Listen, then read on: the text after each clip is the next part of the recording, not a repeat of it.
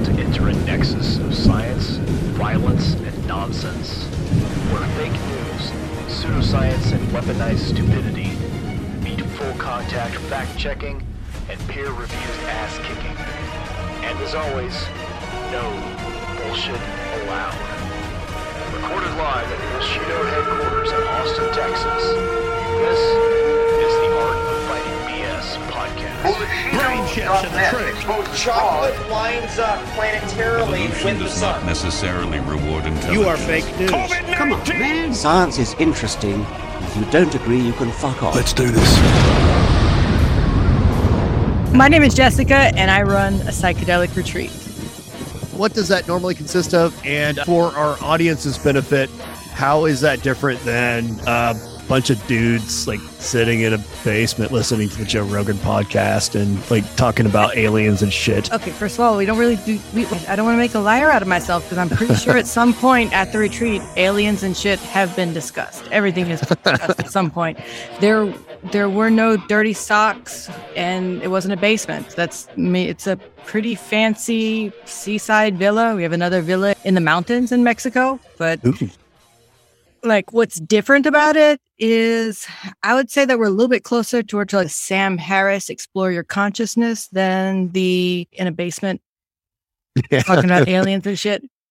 Yeah, the Rogan sphere. And this is of particular interest to our audience because as we've got like a large overlap with that whole sphere, especially martial arts, jujitsu, the community is kind of, there's so many things that kind of just intersect. And we're on the outside of that when it comes to the weirder things, the Eddie Bravos and the just straight up just conspiracy theories and that kind of crap. And there's a lot of stuff involved in that piques the interests of people who want there to be a little bit more to life than just the humdrum kind of stuff. In your experience, when it comes to these sorts of things, particular DMT, which I guess is like the hot topic thing in that sphere. Like it's always been like part of my dream to go on a martial arts themed podcast and talk about DMT.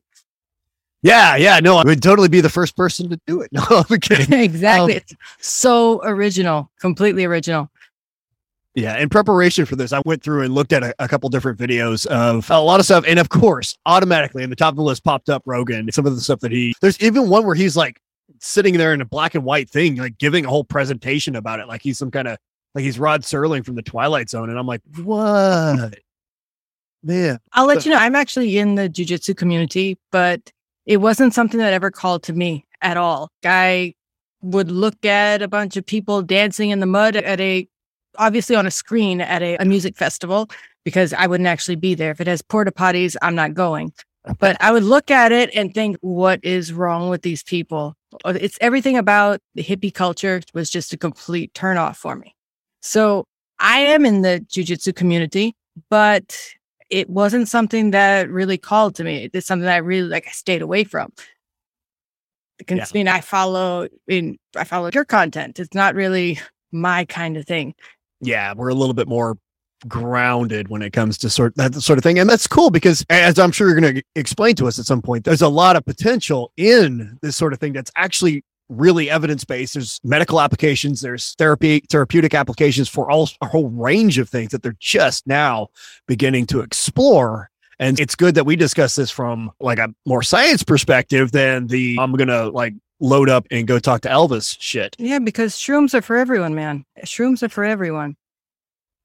So specifically DMT though, that's probably the one that gets talked about a lot, especially in all our circles. I don't remember what it stands for, dimethyl something or other. And then it's really difficult to pronounce. It's really difficult to pronounce. I'm not going to get into the details there. We just need to know it's the active ingredient in ayahuasca. Ayahuasca. Okay.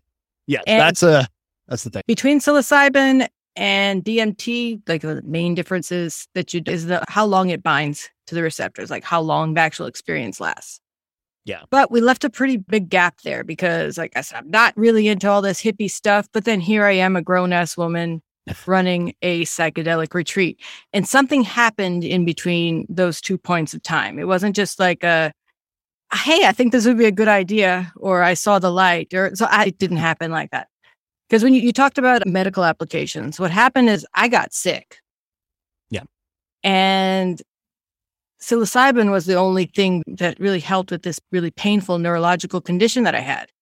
And when I was looking for some retreat to somehow like a quick, fast way to become an expert, super comfortable with this sort of stuff, everything I found was a complete turnoff. Like it was just this woo hippie shit that did not sit well with me, but still like I was in a lot of pain and I needed to find a way forward through it.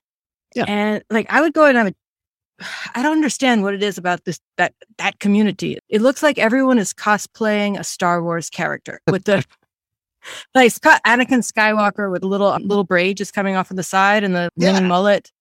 And it was a turnoff for me. It was just like, no, this is not something and then they would tell me things that I felt were completely like they just didn't fit with what I knew about medical science. Like saying, it's okay, you're going to get really nauseous and you're going to vomit, but it's good because you're vomiting out the bad spirits. And when when they told me that, I thought, I can't go to a place like this. It's not going to happen. Some hippie is going to get suplexed if they tell me this in an altered state of mind. It's not going to be pretty. No one's going to survive this. Yeah. No, I would survive, but that would be the part of it that I would appreciate to see. It's just, hey man, why am I going splat? That's awesome. I admit, I have found at this point a certain amount of homeostasis with the hippie culture. So while there's some things that still make me twitch, I have struck a very sort of an uneasy peace. Yeah.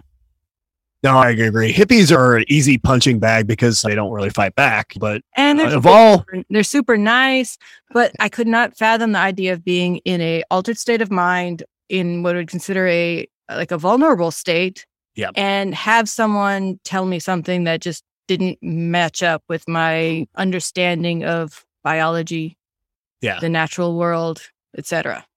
Yeah, no, I never considered that because I'm pretty argumentative as a person. And then to have somebody when my brain is already not optimal and the way it's working to say something that intuitively I know is bullshit, I don't know how I would react to that. That's interesting. Let me tell you, Frost, if you're in that state of mind and you're also very impressionable, what could also happen is you might believe them. Oh, that's the scariest part. That's worse. That's scary, right? Yeah.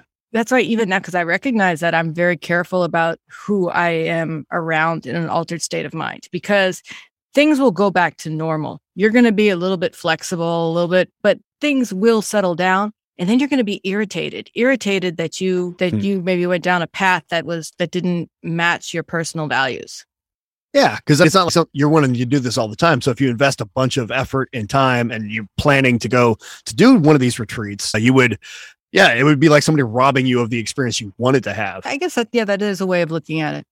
But so I put together, I said, if these hippies are doing it, I might as well do it myself. So I put together a retreat. And it is all based on, it's science-based.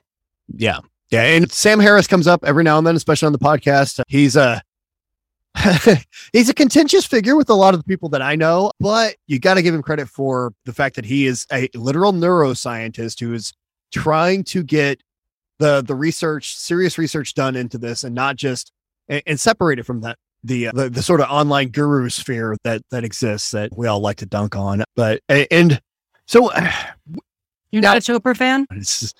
No, that guy, Mr. Quantum, everything's quantum. What does that word mean? So the way that I irritate quite a few of my actual neuroscientist friends is everything they say. I say, oh yeah, didn't Deepak Chopra tweet that? Oh God. Yeah, I don't know why they would still be your friend after that, but no, that's great.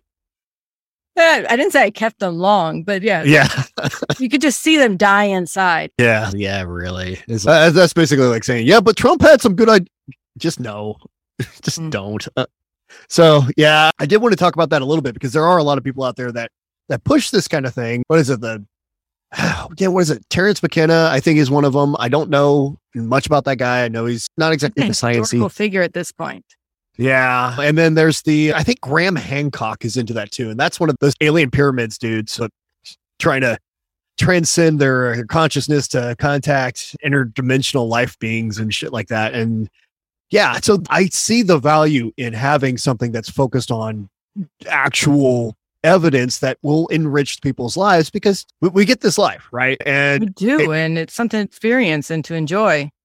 yeah, it's cool. It's like looking at a bunch of different art, but just internally, it just has too much of the spiritualism. This is all me just opining on the subject, because honestly, I could say I could share that opinion. As I said, I've been able to relax a little bit on that side, be a little bit more tolerant, not necessarily have to inject my opinion every time, but it is fun to. It's because I am not spiritual. I am like complete reductionist. I'm materialist, reductionist. I look at it. There's nothing about any of that ever really appealed to me. But yeah, you know what? Reality is meant to be enjoyed, and it can be enjoyed in many different different forms. I agree. And that was one of the things I wanted to touch on, because the whole spiritualism aspect of the stuff. And I'll begin personally. Spiritual is a word that might as well just be, as far as I'm concerned, the same as unicornical, right?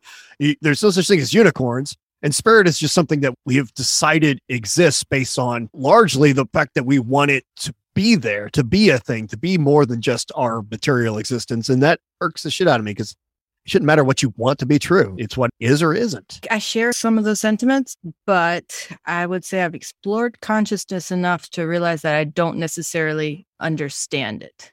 And I don't think anyone really does. So what someone interprets as spiritual, it's a sensation. You're explaining a sensation. If I could tell you what a apple tastes like, I'm describing a sensation, describing something. And there's something that people do experience during these mystical experiences that is not really, you can't really explain it. Yeah, and you can't translate it, put it into easy language. No.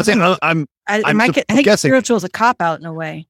Yeah, but it's a useful label to communicate something to other people. I get that, and I understand that. That makes sense. I got to say, though, I would describe myself as complete pedestrian on this. So any opinions I'm having are just from somebody on the outside as a layperson. I'm not in a position right now, because of my military commitments and stuff, to engage in that sort of right. Okay. And I honestly don't even know legal status or whatnot of that. So that might be helpful with regards to there are several places where it's been decriminalized. There are. And there are also several research chemicals that are, and I know that word sounds crazy, like research chemicals, just like analogs of LSD. They're connected, and that are not necessarily illegal. So let's say ayahuasca is perfectly legal in many places. It's just not super pleasant. Yeah, that's the one that makes you vomit, right? Or everything else. Vomit is man. Yeah. That's not a spiritual experience most people would. The part that I can't really I can't relate to is that they describe it as a spiritual experience. And then, but if you do have an experience where you vomit, do you remember the last time you puked? Oh God. Oh, yep. I do. It was in a parking lot of a Kirby Lane here in Austin after drinking 12 things of mead at a Ren fair about 4 or 5 years ago. There's this rush of chemicals that just, it's almost a euphoric feeling, but I don't know if all that pain ahead of time was really worth it. No, not at all. Not at all. I have done intense exercise and then thrown up as a result of that. And yeah, I felt great because all feel good chemicals coming up. Yeah. And I was lighter. Just for the average guest that comes and visits at our retreat, they're a little bit more in the medically delicate state. Okay. An experience like that isn't really on the table, even if that was something that they wanted to do. We have cancer patients coming to visit. Vomiting is a pretty violent act on the body. So, yeah, that sounds rough, especially if you're frail and you're just seeking some sort of alternative thing.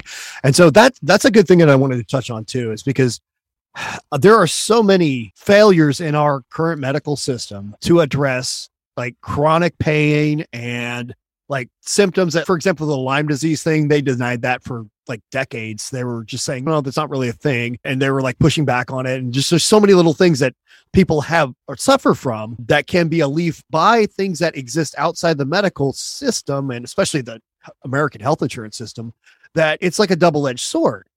You can go outside for alternative treatments, and occasionally they do work But the problem is, especially on a broader scale with the kind of what we focus on, the few ones that do work, like for example, maybe some like addressing symptoms of addictions with psychedelics or something like that, which there's some research into now. But something like that doesn't give weight to somebody doing colloidal silver to kill cancer or injecting bleach into their veins. So people like to say, oh, this alternative medicine works, so why don't I just go like down a gallon of homeopathic, I don't know, cat piss or whatever they're doing to cure COVID. It's hard to explain things to people that want simple answers. So I personally support the idea of popularizing this as an approach that's on the fringes of science, but it's still doing that so we can get the ball rolling faster. So there are quite a few scientists that are really looking into it, and it's on multiple levels. I'll start on like the most basic level is it's an anti-inflammatory. It's a very strong anti-inflammatory that actually crosses the blood-brain barrier. The production of certain cytokines are controlled by your serotonin receptors.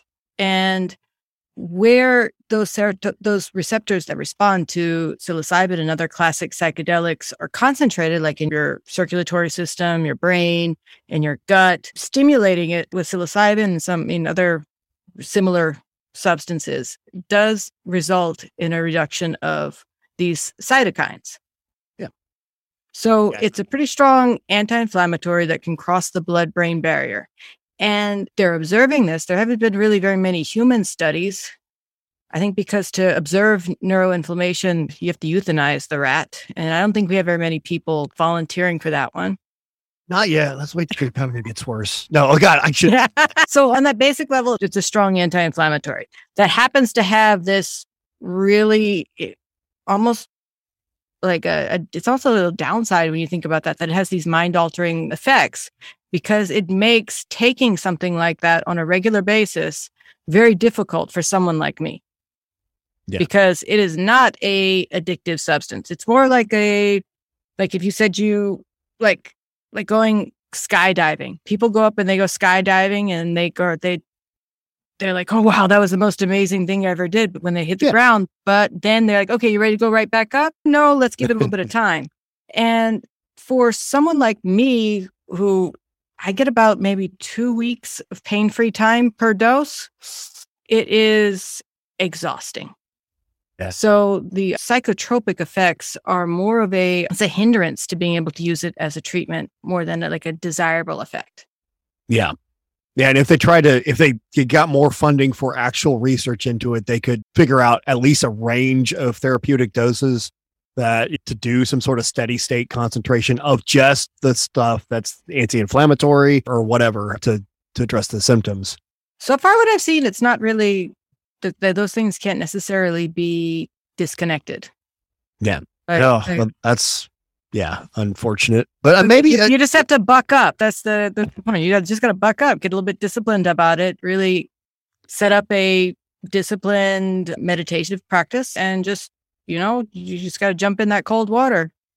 Yeah, it's so frustrating that we're basically still cavemen when it comes to understanding how our brains work. And there's just so much room. And I guess it's exciting if you want to go into neuroscience and you want to go to war against all the preconceived notions and ridiculous beliefs people have about how people think or what people think, et cetera. But I couldn't help but be frustrated on the part of somebody that wants to study something like this and then keeps running into the puritanical norms of our cultures. No, you can't study that because, I don't know, among other things, Jesus and whatnot. But yeah. One thing that does really, it surprises me, or it surprised me in the beginning, is that I was a perfectly healthy, I'd say normal 35-year-old woman.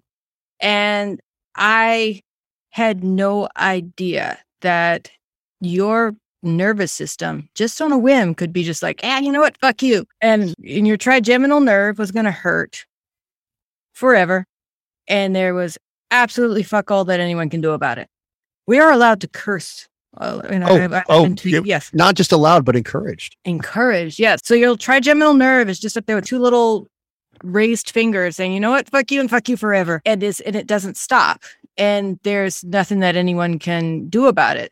Yeah, I had no idea. And also, I was actually quite insensitive about it. When it comes to these like invisible illnesses, I was like, you look like an able-bodied person to me. Yeah.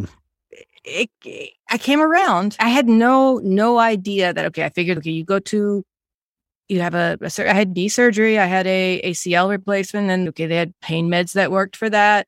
And then I got over it and I went through it, but I had no idea that there could just be one day that your life is not going to be the same again. You might look the same, but you're not. It's not going to be the same after that point. Yeah, no, there's a lot of people that are just walking around completely in denial or just in ignorance of the fact that some people are just utterly miserable inside. They're just like the duck on the pond, just flapping their little legs under the water. You can't see how hard they're paddling. So I know I get that. And I think anybody that's been in the martial arts community, for example, can get that, because like the first time when I was young and doing crazy shit and rolling all like 5 times a week and just for hours, had a dude have a heavyweight like land right on my neck, just get a belly flop on it, asshole. And I was like in a neck brace for a couple of weeks. I was like, oh shit, it would suck to live like this. Yeah. I've had quite a few injuries, 2 broken collarbones, a torn ACL. And I would say they were all walks in the park compared to the slow Chinese torture of hemicrania continua, which is like having a mid-range migraine 24/7. And yeah, it just goes and go. You wake up with it, you go to sleep with it, it doesn't stop. And it got pretty intense for a while there. There's a interesting thing about having head pain is that it's very claustrophobic. It's not like knee pain or arm pain or something where you can say, okay, there's the pain over here and here I am over there. You can distance yourself from it. Head pain, excuse the pun, is in your face. It's like right there. You got nowhere to go. Absolutely nowhere to go.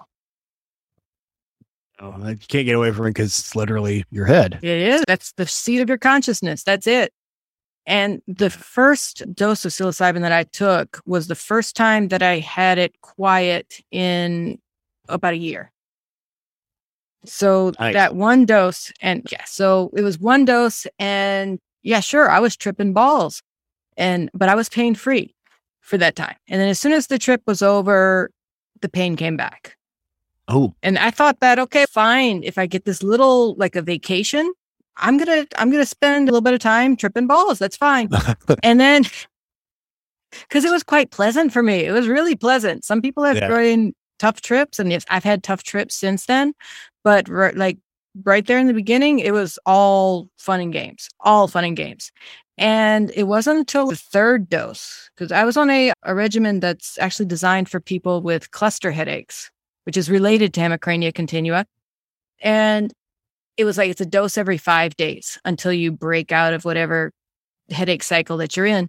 And it wasn't until the 3rd one that I started having pain-free time in between the tripping.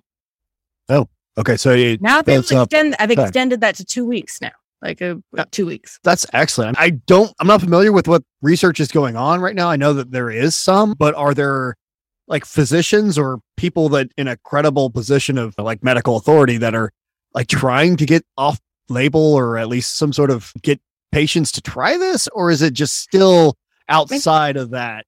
No, there's a pretty well-known headache doctor at Yale who does several studies. My neurologist was pretty familiar with it. If I had cluster headache, I'm pretty sure that he would have suggested it, because they suggest it with a wink and a nod. That's because cluster headache is a true nightmare. It is another version of the same like trigeminal autonomic cephalalgias, which is what I have. But instead of that long, slow Chinese torture drip, it is like a hot poker being put through one of your eyes, and it lasts between a half hour to a couple of hours. And people don't they don't last very long, because I can't imagine. It's also on a schedule. So you get some sort of form of PTSD because it hits every night at 2 a.m.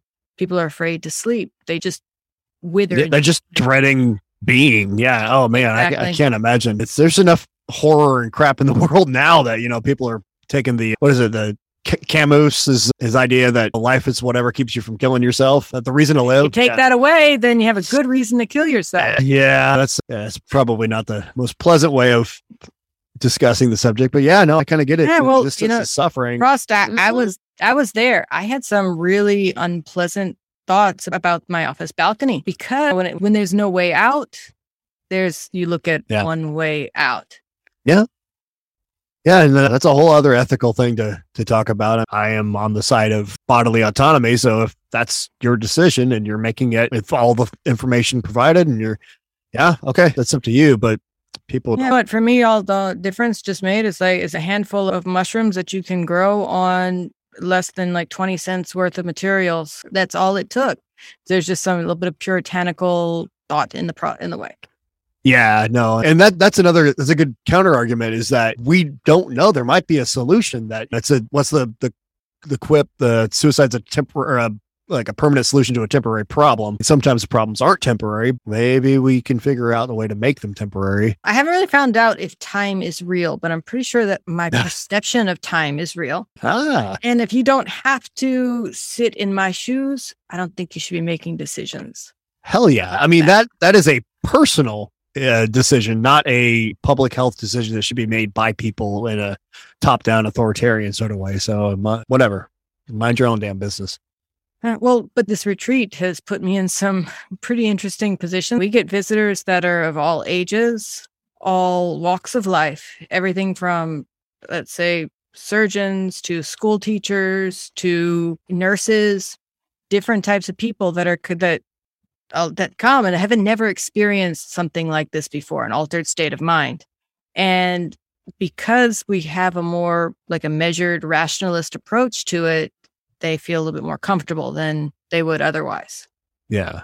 Yeah, that's good, because like I say, the whole hippie thing turns people off to an extent, because nobody wants to be taken like not seriously. And I think it's a good thing that it's being more normalized, and this isn't like more like normies can get involved in something like this and not have to worry about like the negative associations or something. They can just address the problems that they're there to address. So I think that's awesome. And, what's really interesting is that I can actually tell you about the one, like most of the people who come to the retreat, I have a one-on-one conversation with them before they come. There have been a couple of times where we have, let's say, spouses or friends that are not planning on fully participating. They're there to accompany somebody. Yeah. And so I don't necessarily have much of a reason to have these one-on-one conversations with them. And there was a point I could tell you just in an interaction where I realized that this person thinks that I'm an airhead hippie. They're not taking me seriously. We didn't have this interaction before. So all they know is that this person that's standing in front of them that runs this retreat. And I'm like, okay, so there was something very strange about that interaction. What was it? This person doesn't respect me. And it's a very clear thing from someone who's used to commanding that attention or being more on the serious side. I'm sure there are a lot of people that are very used to not being respected to the point they probably can't tell the difference, but I wasn't one of them. And so it was quite a surprise to me. Yeah, but it is a shame that we have those thoughts around, or those preconceived ideas around this subject, or people that are involved in this, because at this point, I really don't have much of I'm not going to say just a choice, but it's such a deep part of who I am now. And also just in the hemicrania continua did ruin a bit of my ability to do my previous job.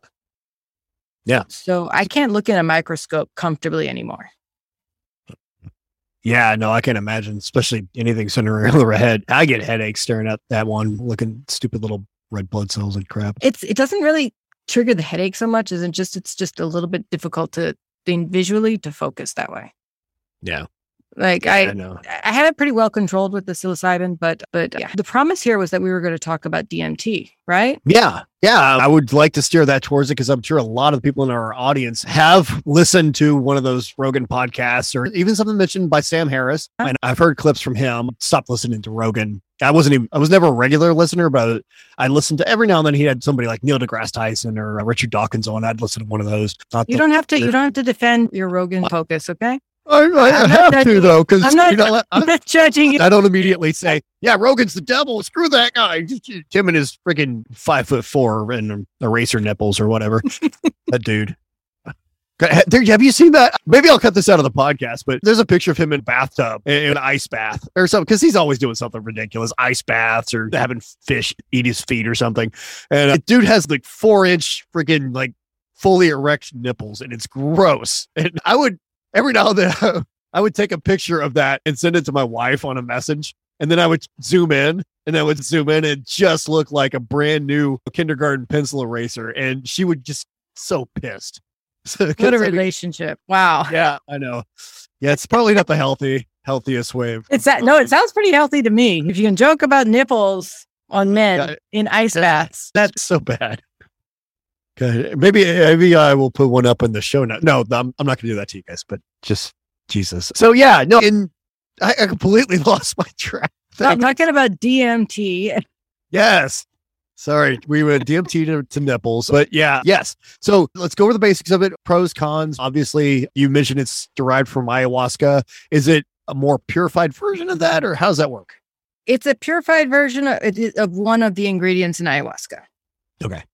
Yeah, like the way that I came into with DMT is that at the retreat, sometimes we have visitors that they've been taking like antidepressants for many years.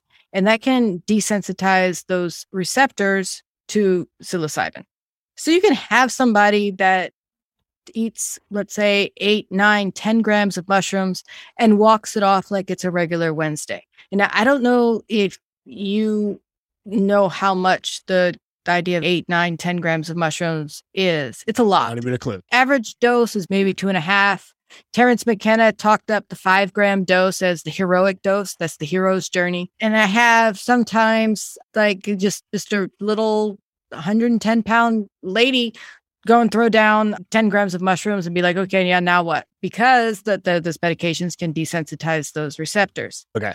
And so we started using DMT as an option because our point is to make sure that everybody goes home comfortable with the idea of what a psychedelic experience is. Yeah. So that's what we use it. We also use DMT for if someone has an attack of a cluster headache attack. DMT works as an amazing abortive. It stops the attack right in its tracks and just hitting the reset button. And for someone with cluster headaches, you run out of abortive options pretty fast. Because one of the options is you can take a sumatriptan injection, and that has like some pretty bad effects on your heart. There's a limit to how many you can take.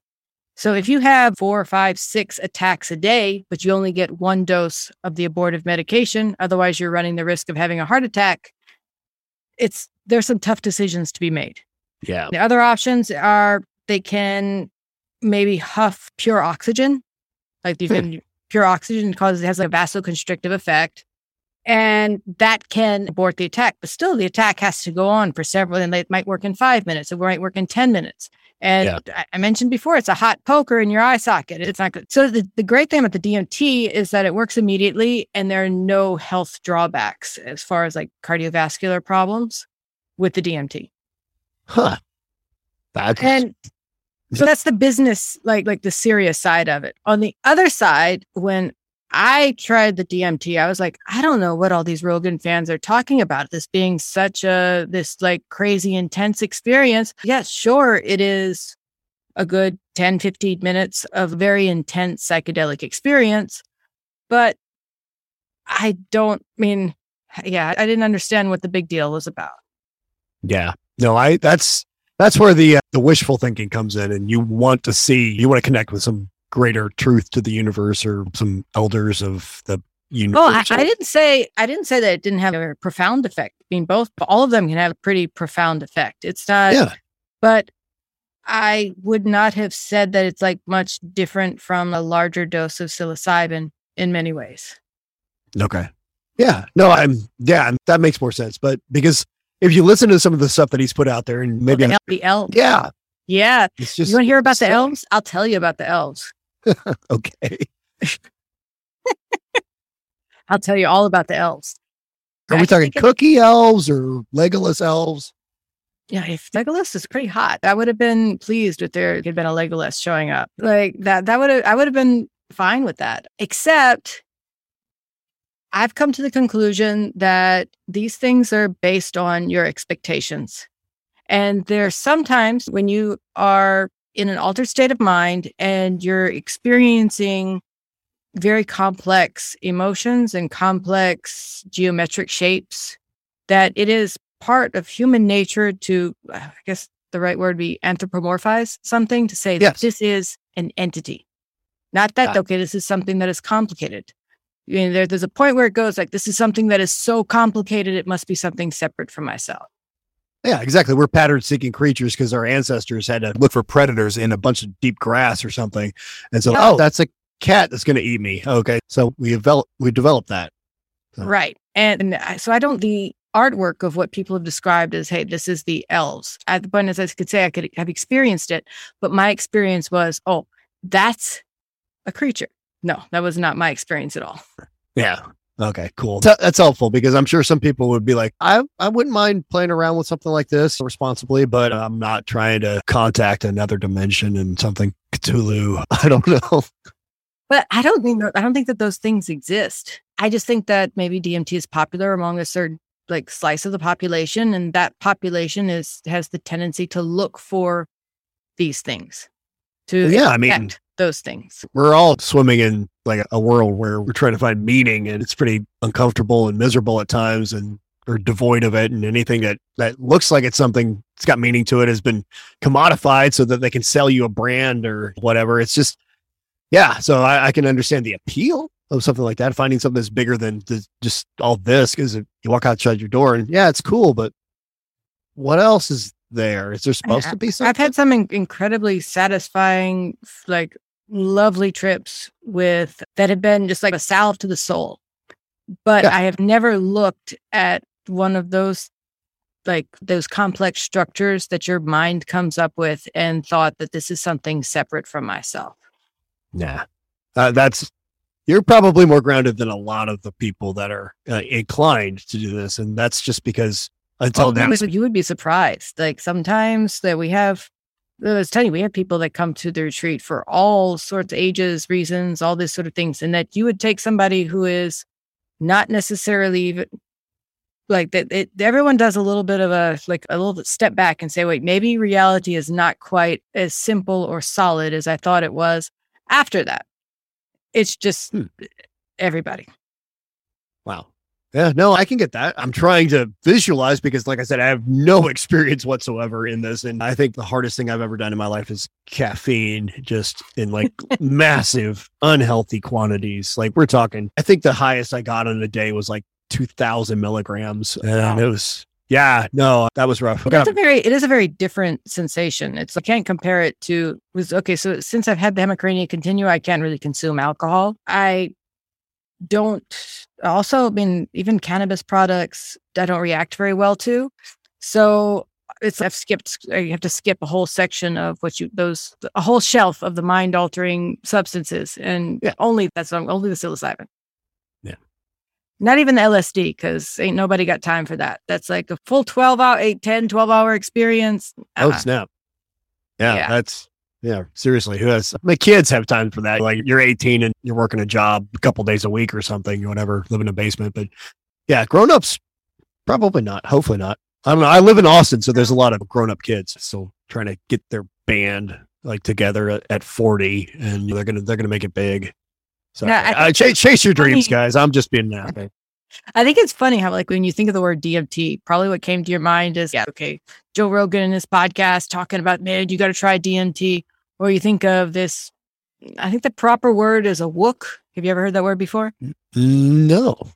A wook is a specific type of hippie that is a little bit extra dirty, a little bit extra. Is it related to wook? You should add it to your vocabulary. But that's the thing that comes to mind is, this is who's going to be doing D. But the last person that I actually was sitting with teaching how to use DMT was a 60-year-old woman who is a school teacher.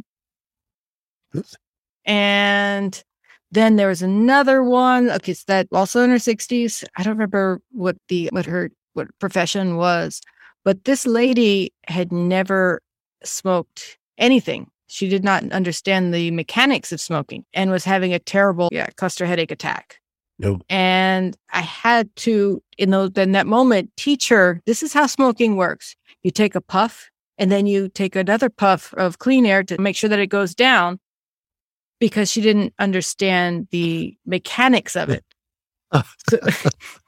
Wow. So yeah, this is my reality.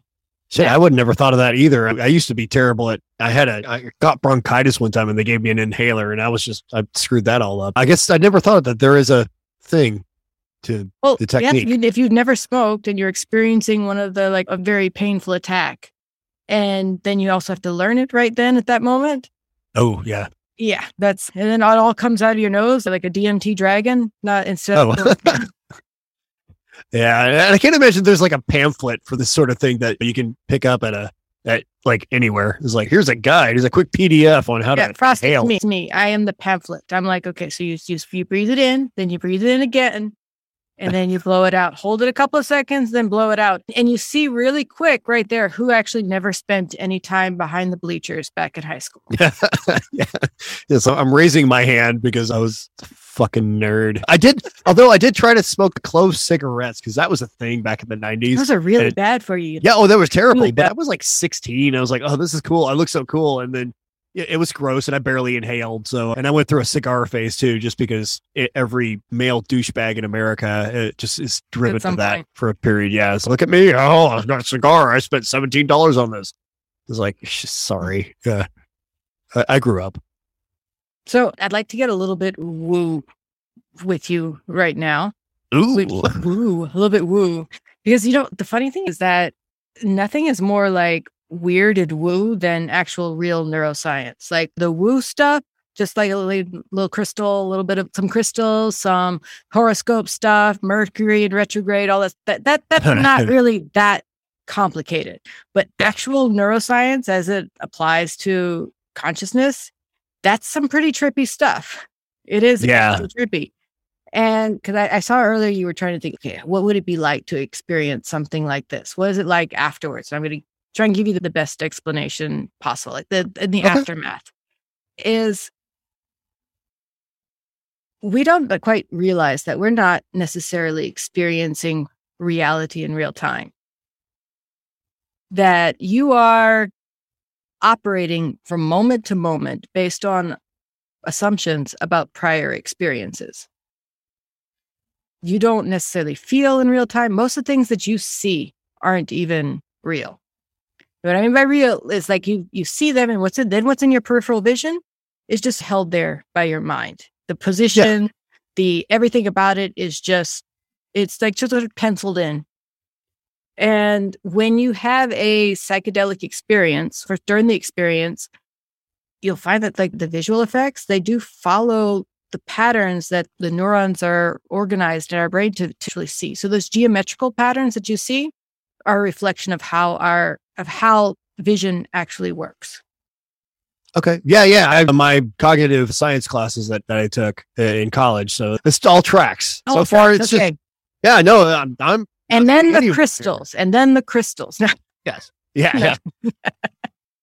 That's where the elves come in. And then the elves. The crystal. But then also like the feelings, our opinions about things are not necessarily made in real time. We are just sometimes we're repeating. It's based on like Bayesian statistics. Like you have a bunch of prior experiences and everything that you assume or you think like that right now is based on those prior experiences. You're just recursively cycling through things. You're just at all times. So actually that reminds me because I never make notes for a show, but I did for this. And one of the things, I think it was Sam Harris actually, who said the mechanism of action, and this is me, I might be completely wrong and everybody correct me and yell at me, whatever, is that DMT decreases activity of the default mode network in the brain. So all of the psychedelics do. Okay, so it's a psychedelic thing across the board. And I can see then that's how you're talking about consciousness, and your brain has this system that pieces together separate nerve impulses and signals and building a simulacrum of the world out there based on just all your meat interacting with it, which isn't the world. It's just a model of it. That's my understanding of it based on just sitting here in my chair. Are you familiar with Donald Hoffman? I think it is. Yeah, it's another neuroscientist. I'll have to send you some information from him because it's along these lines. Sure.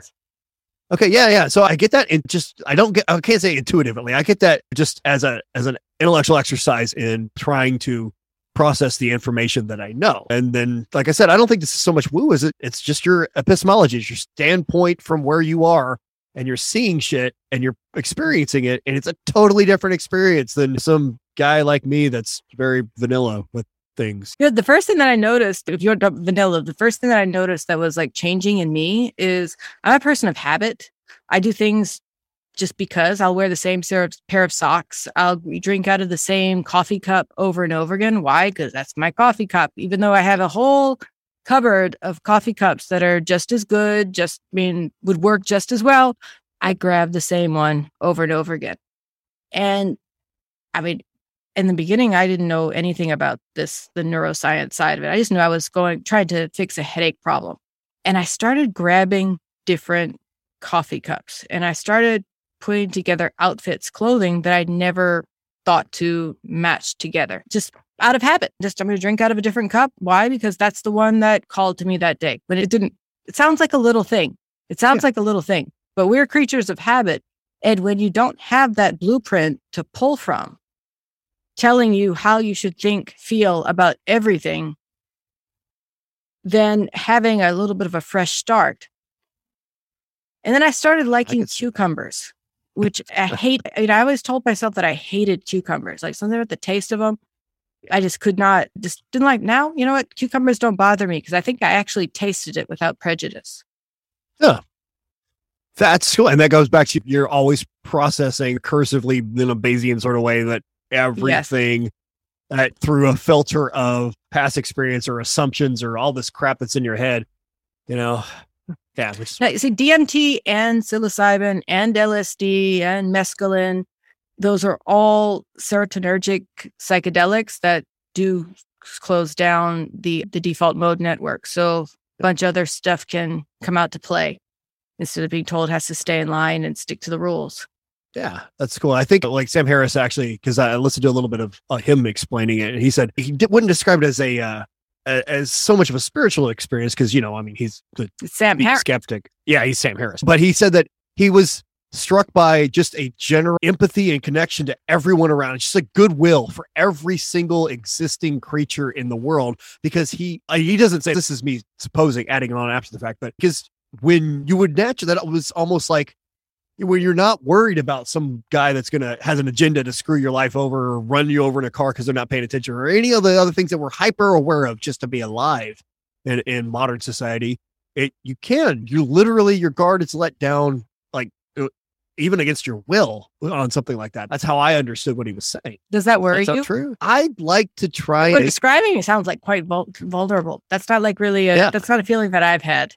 I think that it's this feeling of empathy because we feel better when we have that sense of connection. It's something that we naturally gravitate towards because it feels good. It's like literally hedonic tone that you're going more towards what actually feels more comfortable. Okay. I can get that too because the only thing I can relate this to is my caffeine and thing. And so if I'm drinking a cup of coffee or a pre-workout, there's this moment where I know it's finally kicking in, maybe 15 minutes or whatever into it. And like the first idea that comes across my mind, I was like, that is awesome.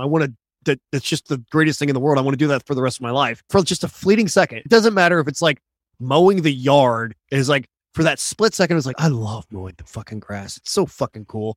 Even though I hate yard work and I think it's bullshit. But you can compare it to the caffeine high, it's very different. Yeah. But what you can compare it to is if you have a good 10, 20 years to put aside to dedicate yourself to a very intense meditative practice, they have found that the brain activity of monks who are very high-level meditators who are able to reach those levels are called jhanas in meditation, that the default mode network also powers down. When they observed under an fMRI, the activity is very similar. Huh. I can see that. It's in a sense, not like physically, but in a sense, it's a muscle that you could train, right? Your brain is probably the most trainable part of your entire system. You can rewire it to make a bad analogy, because I mean, it's not wires, but yeah, you can just open neural pathways and sort of things. I love neuroscience. I should have done that for a career, but instead, I'm a big fan of neuroscience too. It's just, yes, I'm a big fan. Actually, at the retreat, what we do is the day after we have that macro dose, the larger dose, the next morning, we do a pretty intense session of like meditative breath work. And the intention during that session is to find a way to reactivate some of those sensations.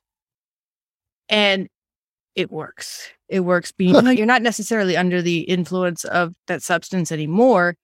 When you engage in that kind of intense breath work, it is like the floor drops out from underneath you and you are just floating in space. It's pretty wild. And some people get like that full effect of like, they even start having some geometric visual effects on the brain with their eyes closed. Some people just get a little bit like a whispering of sensation. But the idea is that door doesn't go completely closed. It just and you can just, with a little bit of breath work, bump it right back open. Okay. So yeah, you're just complementing like a physical practice with the chemical that's doing its thing. So that's that's the intention, is to be able to because we take a rather large dose, but then the 2 days later, there's a very smaller dose. One that like if you took it right now, you probably wouldn't feel much more like than if you had like maybe a beer or something. It's just something that's a little bit different. But under the influence of that dose, it's called a mini dose, about 1.5 grams. If you get into that same like meditative state, do the breathing exercises, it's like pressing the gas. It's like it will launch you into a full-on experience that feels like you've taken 2 or 3 times that amount. But the convenient part is that after you stop with the breathing exercises, it goes back to, you can shake off those sensations. Okay. It might even be possible at some point to train yourself in to just hit that state in an absence of any kind of chemical aid. Oh, yeah. Which seems like that would be the goal. I personally am never more than 2 weeks away from having had a psychedelic experience. So I can't really, and I know some people do that. They go for queen, but you would have to practice like daily to keep that, because that door does want to close. Okay. Yeah. God, that's such an interesting field, area of research. I am envious of the people that can just jump in there with like actual funding and that sort of thing, and willing test subjects and IRB approval and that kind of thing.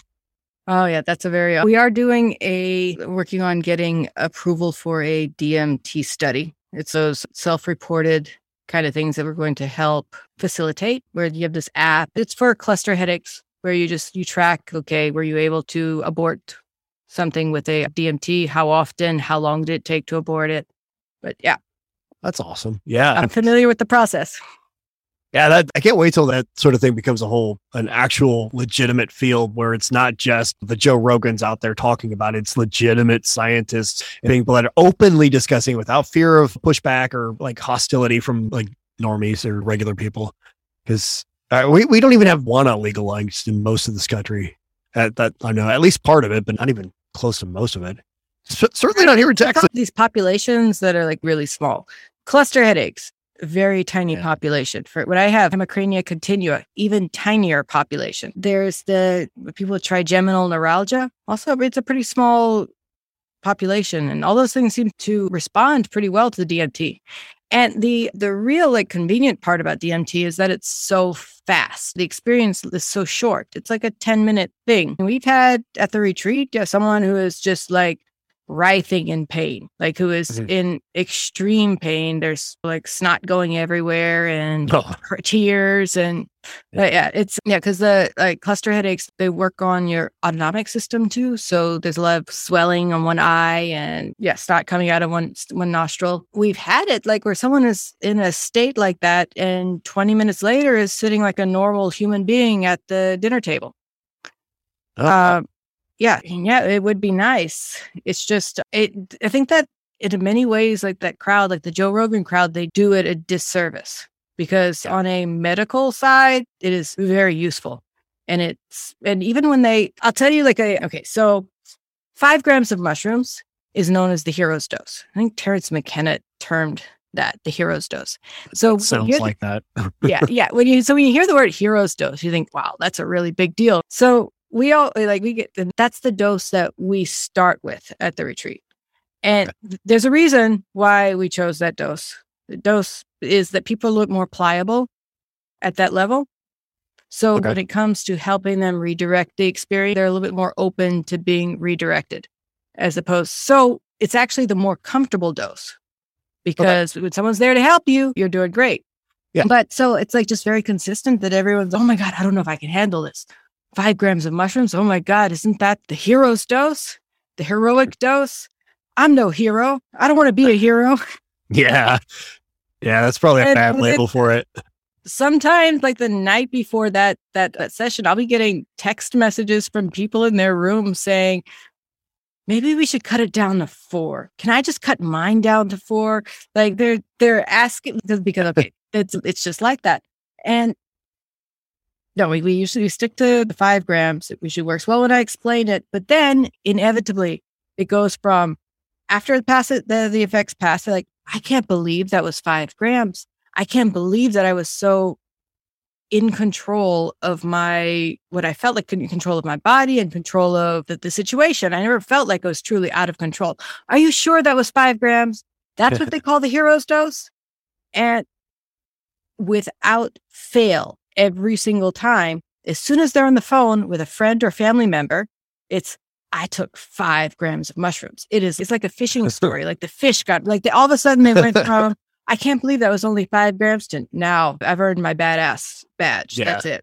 So when it comes to like stuff like DMT, I feel like for a substance that a lot of people don't get exposed to, they don't have experience with, when they only get those kinds of stories, it doesn't do it any justice. It definitely was not helpful when I'm sitting with somebody who is middle-aged or older and has never done anything like this before, but they have a crippling neurological condition that's really painful. And I was like, no, you're going to be fine. Just go ahead. You're going to be fine. That having that culture surrounding it has not necessarily been helpful. Yeah, no, I can imagine. And not to use the same cliche in the space of an hour, but I can see that it would be like a double-edged sword. Yes, people are more aware of it, but because of all that knuckleheadery, but yeah, they're aware of it for the wrong reasons. Isn't it like, it's really funny. This 25-year-old guy, like, I'm such a badass. I took DMT and I saw the elves. And then grandma sitting there like, me too, dude. Me too. Yeah, and I was like, shut up, man. I was knitting last week. So I guess I was knitting and I had a little like a twinge. I thought I was going to get a headache. So I hit the DMT and then everything went fine after that. It just takes the whole badassery part out of it a bit. Yeah, I just want to make cookies for my grandkids, you twit. So I want to keep living in a way that is acceptable to a level of quality that it's acceptable. God, yeah, that's the real heart of it. Find your reduce suffering in the damn world because it's too much of it as it is. So we're at the point where it's a thing we've been doing. So I don't want to spring this on you, but I do. So I'm lying. I do. So for the last couple podcasts we've done, every single guest that's been on, we have asked them a question. And the question is, if I could snap my fingers right now and you would be like suited up, ready to go in a MMA cage to fight a human being alive on the planet today, who would that person be and why? Ooh, they have to be alive today? They have to be alive today. So no like Abraham Lincoln or shit. Because otherwise everybody... It's that doughy blonde guy in the UK. He was Boris something? Boris Johnson. Yeah. Boris Johnson. No, because I think I could win. Yeah. Okay. Yeah. I mean, him and his bad hair. Yeah. Yeah. Okay. I think it would be funny. I think it would be entertaining, and I think I could win. I would watch the hell out of that, and that's my primary criteria for whether or not that's a good answer. So cool. That's awesome. Boris Johnson. That's a little trick that Sam Harris uses to prove that there's actually no such thing as free will. Oh. They think of the name of a celebrity. And then once you think of it, it's okay, explain to me how you came up with that. Why didn't you come up with another name? So we were actually just slaves. That's a trick. I had not heard that. And I have no control of what thought's going to appear next. I have come around to his way of thinking about free will. And I was on Embrace the Void podcast. It's run by Rutgers philosopher Aaron. He's awesome. Super much smarter than I am. But yeah, he runs people through a gauntlet of questions like that. Is this real? Is that real? And you can only say yes or no. And I was in such pain. Yeah, I do think free will is an illusion. And explaining that to, again, a normie is just like, what? No, I can do this. Look, I'm raising my hand. No, that's not how that works. Not how it works. Much more complicated things going on, but okay, man, just it serves our interest to let you keep believing that, because I don't want to be mean. I do want to be mean. Let's be honest, you do. Yeah, I know. Even though I had no control that I chose Boris Johnson, I still want to kick his ass. I'm pleased with my choice. I am. Yeah, pleased with my choice. Our UK listeners would love that. So yeah, I'm good. He's not very popular over there.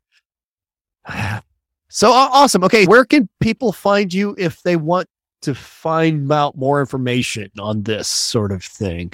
Okay, so the name of the retreat is Eleusinian Retreat. Okay.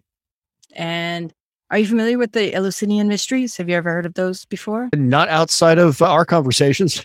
No. Okay. So back in thousands of years ago, a long time, there was a rite of passage for a lot of philosophers in like the ancient Greek time, where they would go to this festival called the Eleusinian Mysteries.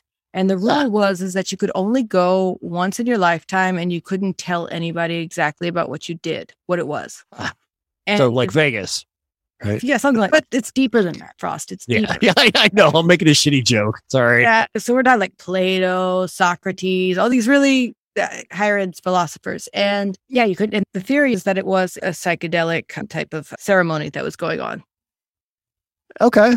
And yeah, that tracks. It sounds awesome. So Eleusinian Retreat.